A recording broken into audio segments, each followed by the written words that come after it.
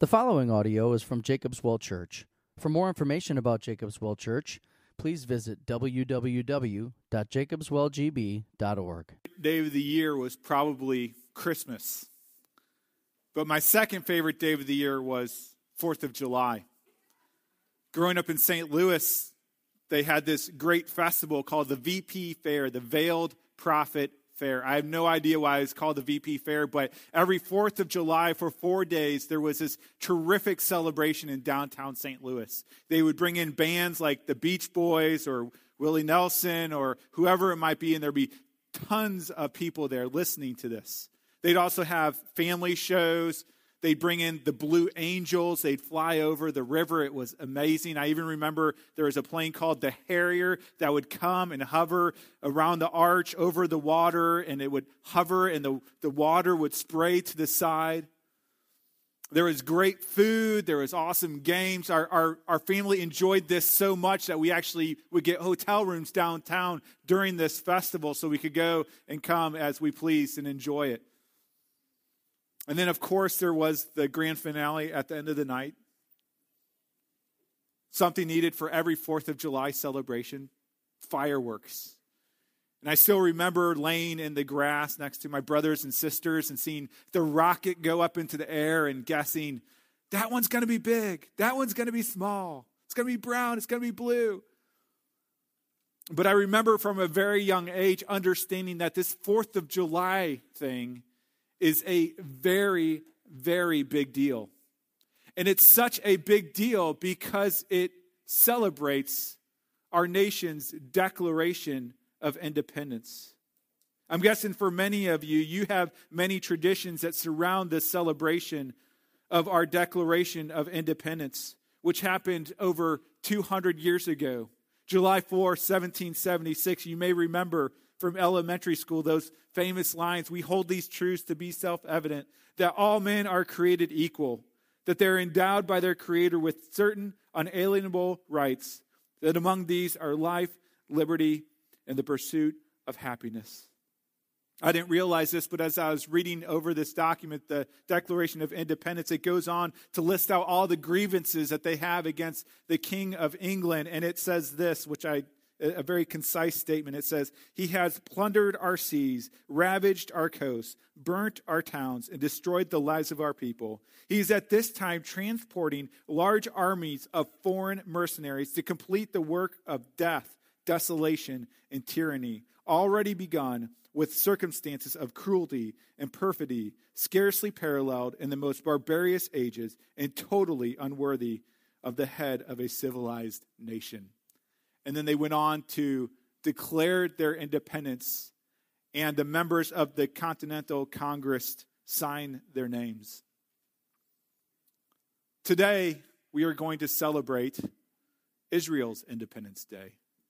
Israel had been in bondage to Egypt for hundreds of years. Their inalienable rights have been taken away from them. Their freedom was taken away. They were in slavery and bondage. They were abused and mistreated. But then comes the day of their independence, the day of Passover. And that's the day that we get to look at today. If you would please open up to Exodus chapter 12.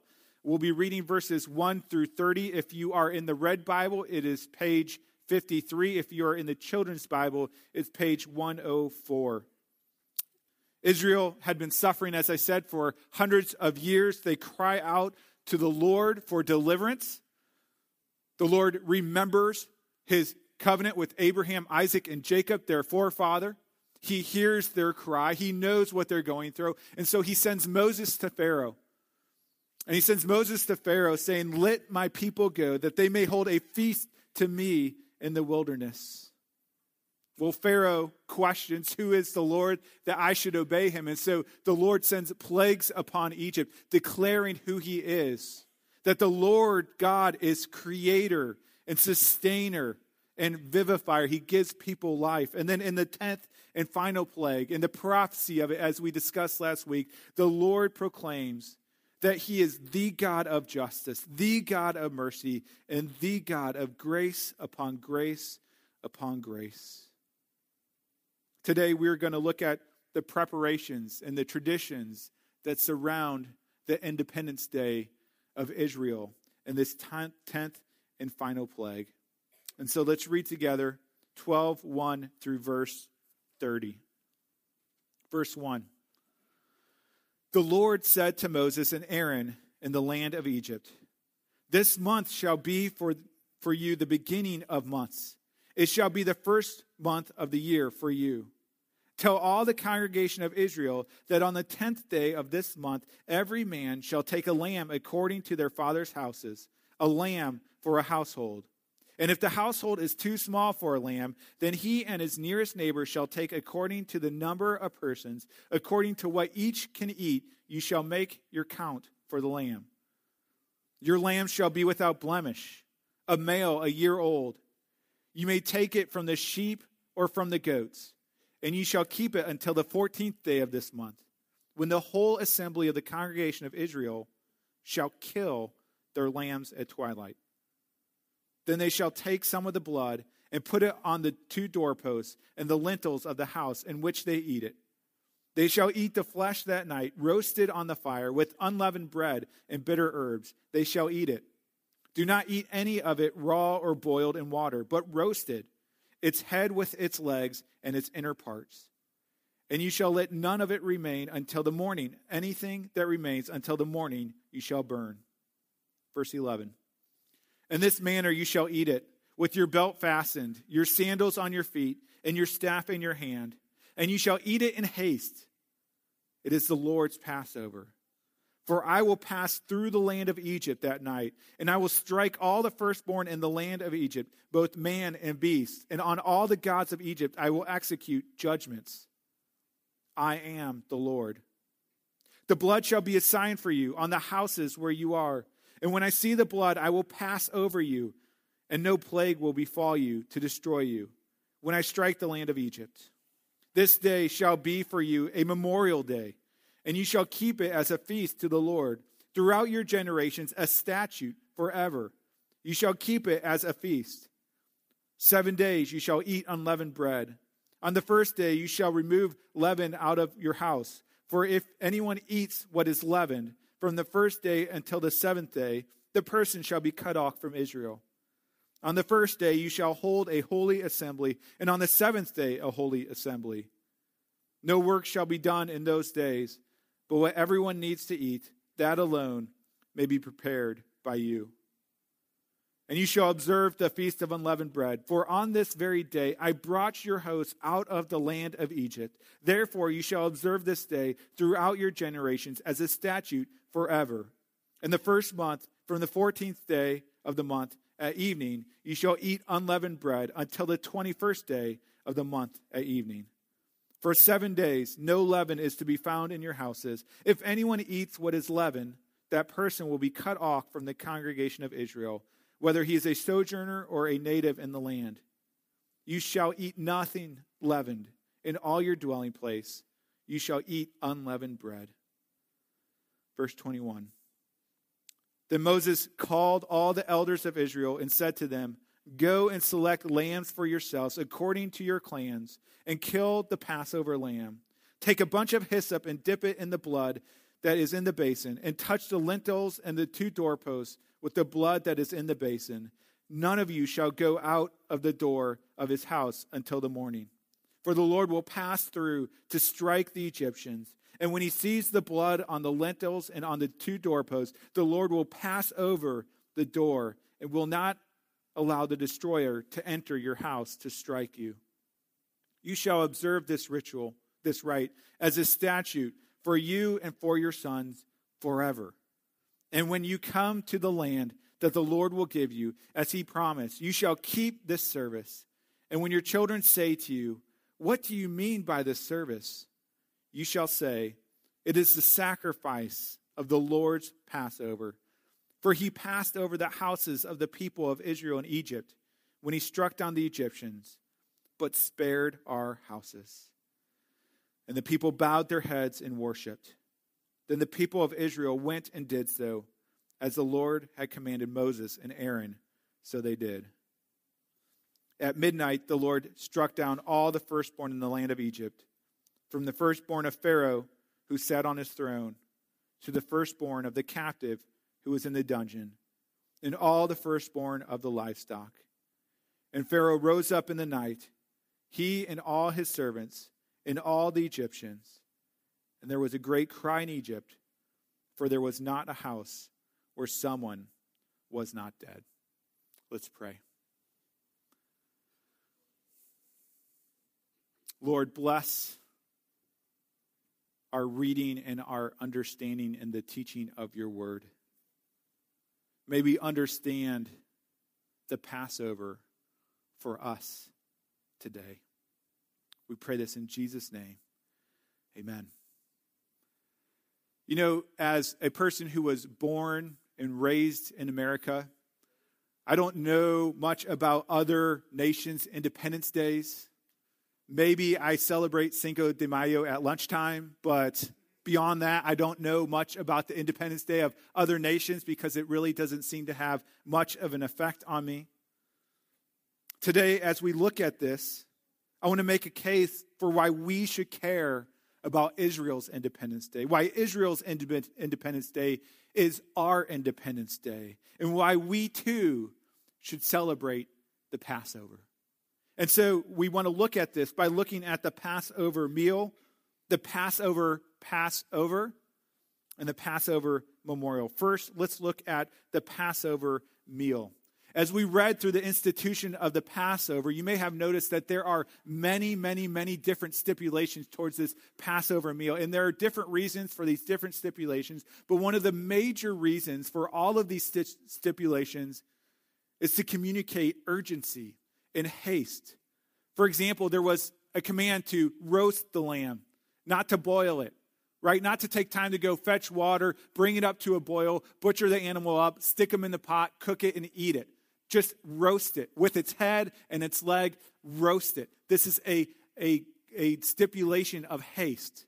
It goes on to say that you must eat it with unleavened bread. Over and over and over again, it says, eat it with unleavened bread. The Passover feast was the beginning of a week-long feast of unleavened bread. And the reason for the unleavened bread was because it was quicker to cook.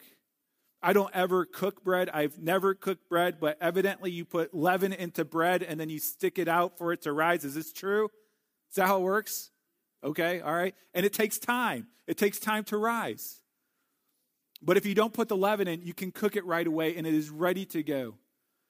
And so they were told to make it without leaven for the purpose of being very quick because it was urgent. We even see haste in how they were supposed to dress for this meal. In verse 11, it says, in this manner you shall eat it, with your belt fastened, your sandals on your feet, and your staff in your hand. And you shall eat it in haste. It is the Lord's Passover. And so the question I had is, what's the hurry? What is the urgency? Why does God want the people to eat of this meal with such haste? Well, the reason is because death was literally coming to their doorstep. That death was coming, and the Lord wanted to make sure that they were prepared, that they may not experience death, but instead experience deliverance. You know, the Israelites had an advantage that we don't have today. The Israelites knew when death was coming. They knew when death was coming to their doorstep. We don't have that luxury. And so do you know what will happen when you die? One of my great pleasures as a pastor is get to hear people's stories. And one gentleman who sits amongst us today shared a story of a time in his life where he was in a deep lull, where he just wanted to end it all. And he had committed at 7 p.m., I'm going to end it all. But then he was struck with this one question. Where will I be at 7:05? It's a great question to ask. Where will I be 5 minutes after I die? None of us knows the day or the hour of our death. We have had loved ones, coworkers that were healthy one Christmas and gone the next. We've had loved ones who were healthy 1 month and gone the next, even happy 1 minute and gone the next. None of us knows the hour of our death. Life is so fragile. It could be gone at any minute. And the question is, do you know where you will be 5 minutes after death visits you? So death came to visit Israel. And they were told, be prepared. Be prepared for death to come. Be ready to go, that death might pass over you. Now, how might death pass over them? How might death pass over us? Well, the instructions are in this passage, and it has everything to do with the lamb. On the 10th day of the new year, the dad was to go out and get a unblemished lamb, less than a year old. It was supposed to be flawless and beautiful, representing the purity of God and the beauty of God and what God requires of man. And then the family was to keep that lamb for 4 days, enough to draw an identity with the lamb. And then we read in verse 6 what they're supposed to do after 4 days of having that lamb. On the 14th day, it says, when the whole assembly of the congregation of Israel shall then kill their lamb at twilight. Then they shall take some of the blood and put it on the 2 doorposts and the lintels of the house in which they eat it. If you have heard this story before, you may have grown accustomed to the imagery. But this would have been a gruesome, bloody mess. The fathers, all these fathers of all of Israel would take the lambs outside and slit their throats. And blood would go everywhere. I'm sorry to be so graphic, but that's how graphic it was. And they would take that blood, the lifeblood of the lamb, and he would wipe it on the doorpost. Why would God command such a gruesome task to celebrate Independence Day? Well, we continue. Verse 12. The Lord says, for I will pass through the land of Egypt that night, and I will strike all the firstborn in the land of Egypt, both man and beast, and on all the gods of Egypt I will execute judgments. I am the Lord. The blood shall be a sign for you, or on your behalf, on the houses where you are. And when I see the blood, I will pass over you, and no plague will befall you, to destroy you when I strike the land of Egypt. Moses is communicating this command to the elders of Israel later, and in verse 22, later part, he says, none of you shall go out of the door of his house until the morning. For the Lord will pass through to strike the Egyptians. And when he sees the blood on the lintels and on the 2 doorposts, the Lord will pass over the door and will not allow the destroyer to enter your house to strike you.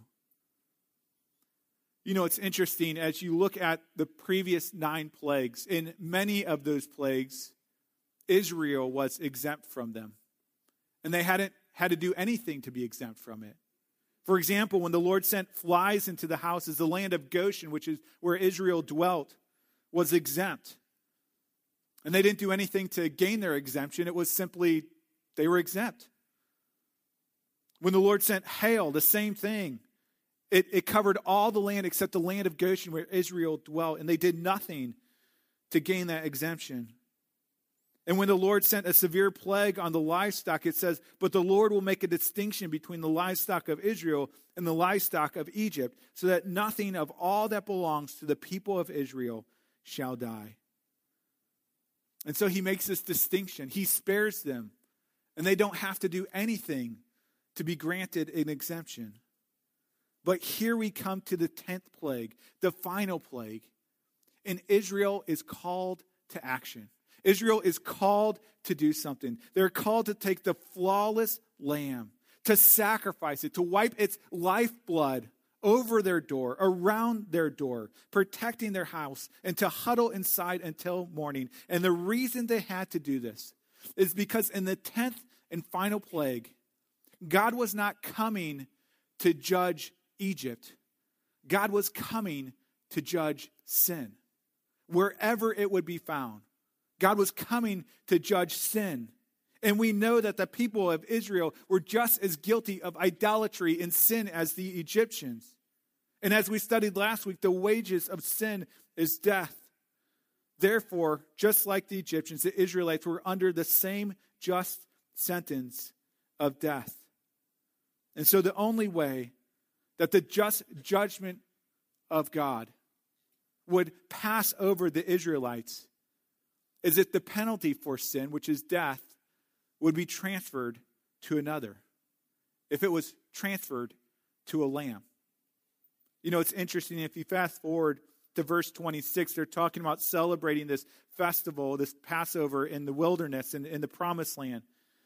And Moses says this, he says, and when your children say to you, what do you mean by this service? You know, why the blood? Why are you killing a goat? Why are you spreading its blood on its doorposts? It seems so gruesome and bizarre. Why are you doing all this? You shall say, it is the sacrifice of the Lord's Passover, for he passed over the houses of the people of Israel in Egypt when he struck down the Egyptians, but spared our houses. Could you imagine being at a Passover meal and the blood is smeared on the door and the lamb with its head and its legs is roasted and it's sitting on the table? And the child says, Dad, why do we do this? What is the purpose of this bizarre celebration? And as the children look at that dead carcass on their table, the father says, the lamb died so you didn't have to. You see, throughout all of the land of Egypt, in every single house, someone was dead. And it was either a person or a lamb. The child must have looked at that lamb and said, thank you, little lamb. That would be I, but for the grace of God. The sacrifice of the Passover lamb demonstrates what theologians call penal substitutionary atonement. It is a big phrase, but also a wonderful and glorious phrase. Penal substitutionary atonement. Penal means legally punishable. They were guilty of sin. They were deserving of punishment. Substitutionary, a person or thing acting or serving in place of another. The lamb stood in place of the people. An atonement, satisfaction or compensation for a wrong. The payment for sin is death, and the lamb took that payment upon himself. We see this idea of a sacrificial substitute for sin throughout the Old Testament from the very beginning. If you remember, Adam and Eve sin against God, and he is pushing them out of the Garden of Eden. And before he pushes them out, he stops them, sacrifices an animal, clothes them in its skin to cover up their shame through the bloody sacrifice of an animal. Adam and Eve's kids, Cain and Abel, come to the Lord to bring a sacrifice. Cain brings vegetables, and this displeases the Lord. But Abel brought the firstborn of his flock. And the Lord preferred Abel's offering because it was a substitutionary sacrifice of blood. As you continue forward, you see Abraham was to enact God's justice upon his son Isaac by sacrificing him on the altar. And yet when his hand was raised with a dagger, the Lord provided a substitute, a ram caught in the bushes, and it was sacrificed in the place of Isaac. If we go beyond Exodus and we look into the priestly system, we see that there is a well-articulated formula for sacrificing animals as a substitute for the sin of the people. God's justice was about to sweep into Egypt, and his justice required death. And the only way to avoid God's justice was if another would satisfy it on your behalf. In his grace, God provided what God required. He provided flawless lambs that death might pass over all who were huddled inside under the blood of the Lamb. And so we've seen the Passover meal, a meal of haste and urgency because death is coming. But also the Passover in which God Passovers the house of Egypt because of the blood of the flawless Lamb. Finally, we see the Passover memorial. You know, this Passover is such a big deal to God that he says, we are going to reorganize your calendar. We're going to make this the start of your year. And on the 10th of this month, that's when you're going to go pick out this lamb. And the 14th is when you are going to sacrifice it. As it moves on, God talks about how this is such an important memorial that it's to be repeated continuously. In verse 14, the Lord says, "This day shall be for you a memorial day, and you shall keep it as a feast to the Lord throughout your generations, as a statute forever. You shall keep it as a feast." Verse 17 says very much the same thing. "Therefore you shall observe this day throughout your generations as a statute forever." And then verse 24, again, as if he's trying to make a point, the Lord says, "You all shall observe this rite as a statute for your house and your sons forever." And so this was a feast that was to continually take place for the rest of all eternity. And the question is, why was the Passover such a big deal? Why did God want them to celebrate it forever? Well, one reason was to remind them of their salvation and remind them of their deliverance from Egypt. But the other reason was to point the Old Testament saints forward to a greater Passover, to a greater lamb that was coming. You know, in Luke 22, which is in the New Testament, Jesus and his disciples are gathered together, and we read that there came the day of the unleavened bread, on which the Passover lamb had to be sacrificed. And so Jesus sends his disciples away to go prepare a place for them to celebrate the Passover meal. And as they sit down amongst the table, there is one major problem. There is one element of this supper that is missing. I don't know if you've ever noticed it, but when they sit down to that final Passover meal, to the Lord's Supper, there's no lamb. There's no lamb on the table.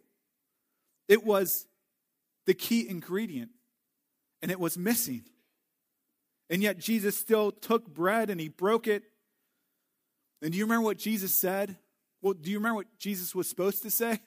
Jesus was supposed to say, "We do this in remembrance of the Lord's Passover when he struck down the Egyptians but spared us." That's what Jesus was supposed to say. But that's not what Jesus said. What Jesus said was absolutely revolutionary. Jesus said, "This is my blood." Not the blood of the lamb. This is my blood, which is given for you. Do this, not in remembrance of the Exodus, but do this in remembrance of me. You see, that night, the Passover lamb was not on the table, but the Passover lamb was at the table. Luke 22 goes on, and Jesus is praying to the Father and says, "Father, if you are willing to remove this cup from me, nevertheless, not my will, but yours be done." The cup that Jesus desired for God to remove was the cup of his justice, the cup of his wrath. But there was no other way. As Hebrews tells us, without the shedding of blood, there is no forgiveness of sins. You know, the book of Hebrews goes on and it tells us very, very clearly that an animal cannot atone for the sins of a person, that an animal cannot pay back God for the sins of a person. That's why they sacrifice animal after animal after animal after animal, because it could never fully atone for the sins of a person. But you see, when the Passover blood was spread on the doorpost, it was to point the people forward to the greater Passover lamb.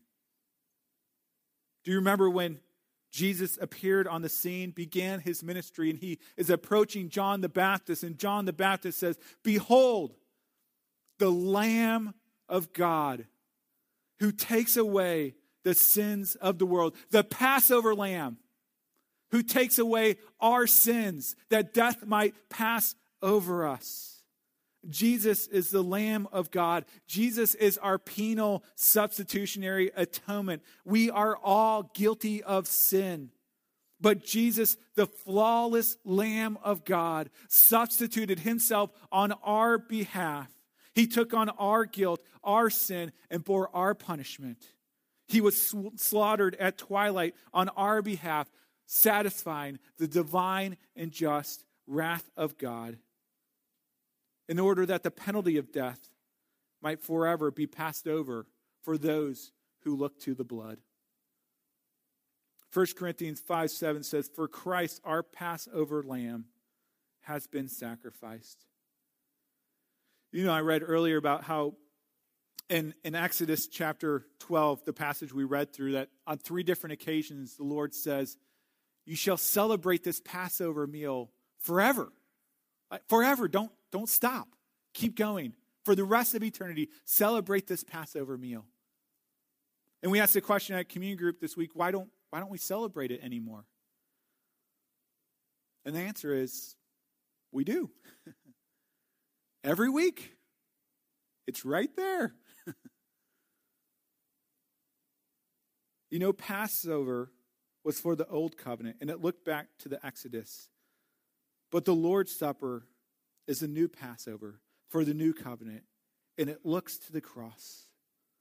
The Lord's Supper is a feast to remind us, to make sure we never forget that the only way that we could possibly be saved is through the blood of the Lamb of God, Jesus Christ. And as we look at this table, as we hold the elements in our hands, we must remember this should be me. I should be torn apart because of my sin. My blood should be spilt because of this lamb, because of my sin.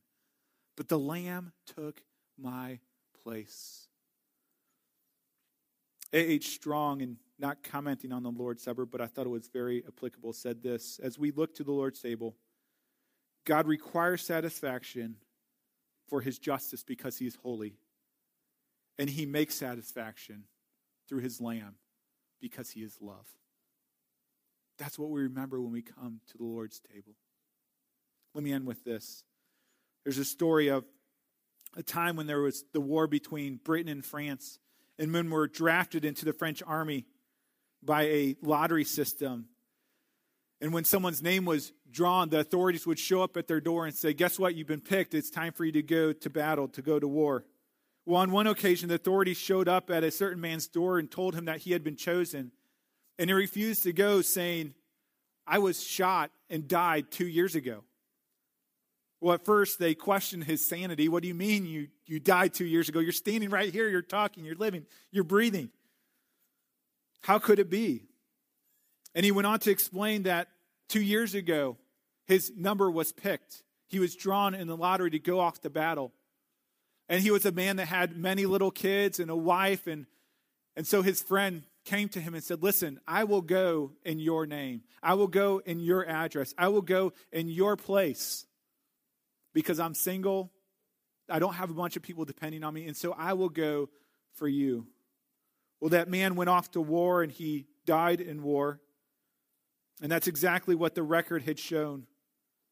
This was an unusual case, and so the authorities referred it to Napoleon, who decided that the country had no legal claim on that man, that he was free from that lottery because he had died in the person of another. The principle of substitution is at the heart of the gospel, the heart of the good news of Jesus Christ. That Jesus, the Lamb of God, was willing to take our place, not because he had anything less to lose than we did, but because of his infinite love. And he took on our sin and died in our place and paid the penalty for our sin. And now the law, which calls for our just punishment, has no claim on us. For we died over 2,000 years ago at the cross of Calvary. His finished work is the basis of our salvation. We depend on him as our substitute. One final point. When Moses came to the elders and told them about the sacrificial lamb and the passing of judgment through death that was coming and the liberation, the day of independence that was coming, we read that the people bowed their head and worshiped. The people of Israel went and did so. As the Lord had commanded Moses and Aaron, so they did. Death will visit us all. None of us get out of this place alive. And we don't know when it's going to be. It could be in 8 minutes. It could be in 80 years. And the question is, do you know where you will be 5 minutes after you die? Are you ready? Have you made preparations? Have you placed yourself under the blood of the Lamb, Jesus Christ? Have you wiped it on the door of your hearts? Have you trusted him as a substitute for your sin? Have you claimed his blood as an atonement for your life? There is good news. We don't need to look to our own moral record. What God requires, God has provided through his Son, Jesus Christ, who is our substitute, who is our atonement, who is our Passover lamb. Let's pray. Lord, thank you for the Passover. The Passover that happened 3,400 years ago and the Passover that happened 2,000 years ago through your Son, Jesus Christ. Lord, we know that none of us could stand against your justice. All of us have sinned and fallen short of your standards. And so, God, we look to the blood of the Lamb for our righteousness, for our atonement. Lord, I pray if there are those here today that do not know you, that they would look to the blood for the first time, that they would no longer look to themselves and their moral collateral, but that they would look to the blood of the Lamb as their reason for acceptance before a holy God. And Lord, I pray for those here today who maybe are overwhelmed by the sin in their lives. They know you, but they are just crushed and burdened by their guilt. Let them look to the Lamb and know that they have been covered in the blood of the Lamb. Lord, as we take these elements, we pray that they would not just be bread and juice to us, God, but you would set them apart in our hearts and in our lives. That as we hold them, as we touch them, as we look at them, we would remember, Lord, that this should be us. But that you substituted yourself on our behalf as the Lamb of God who takes away the sins of the world. And we praise you for that. In Jesus' name, amen.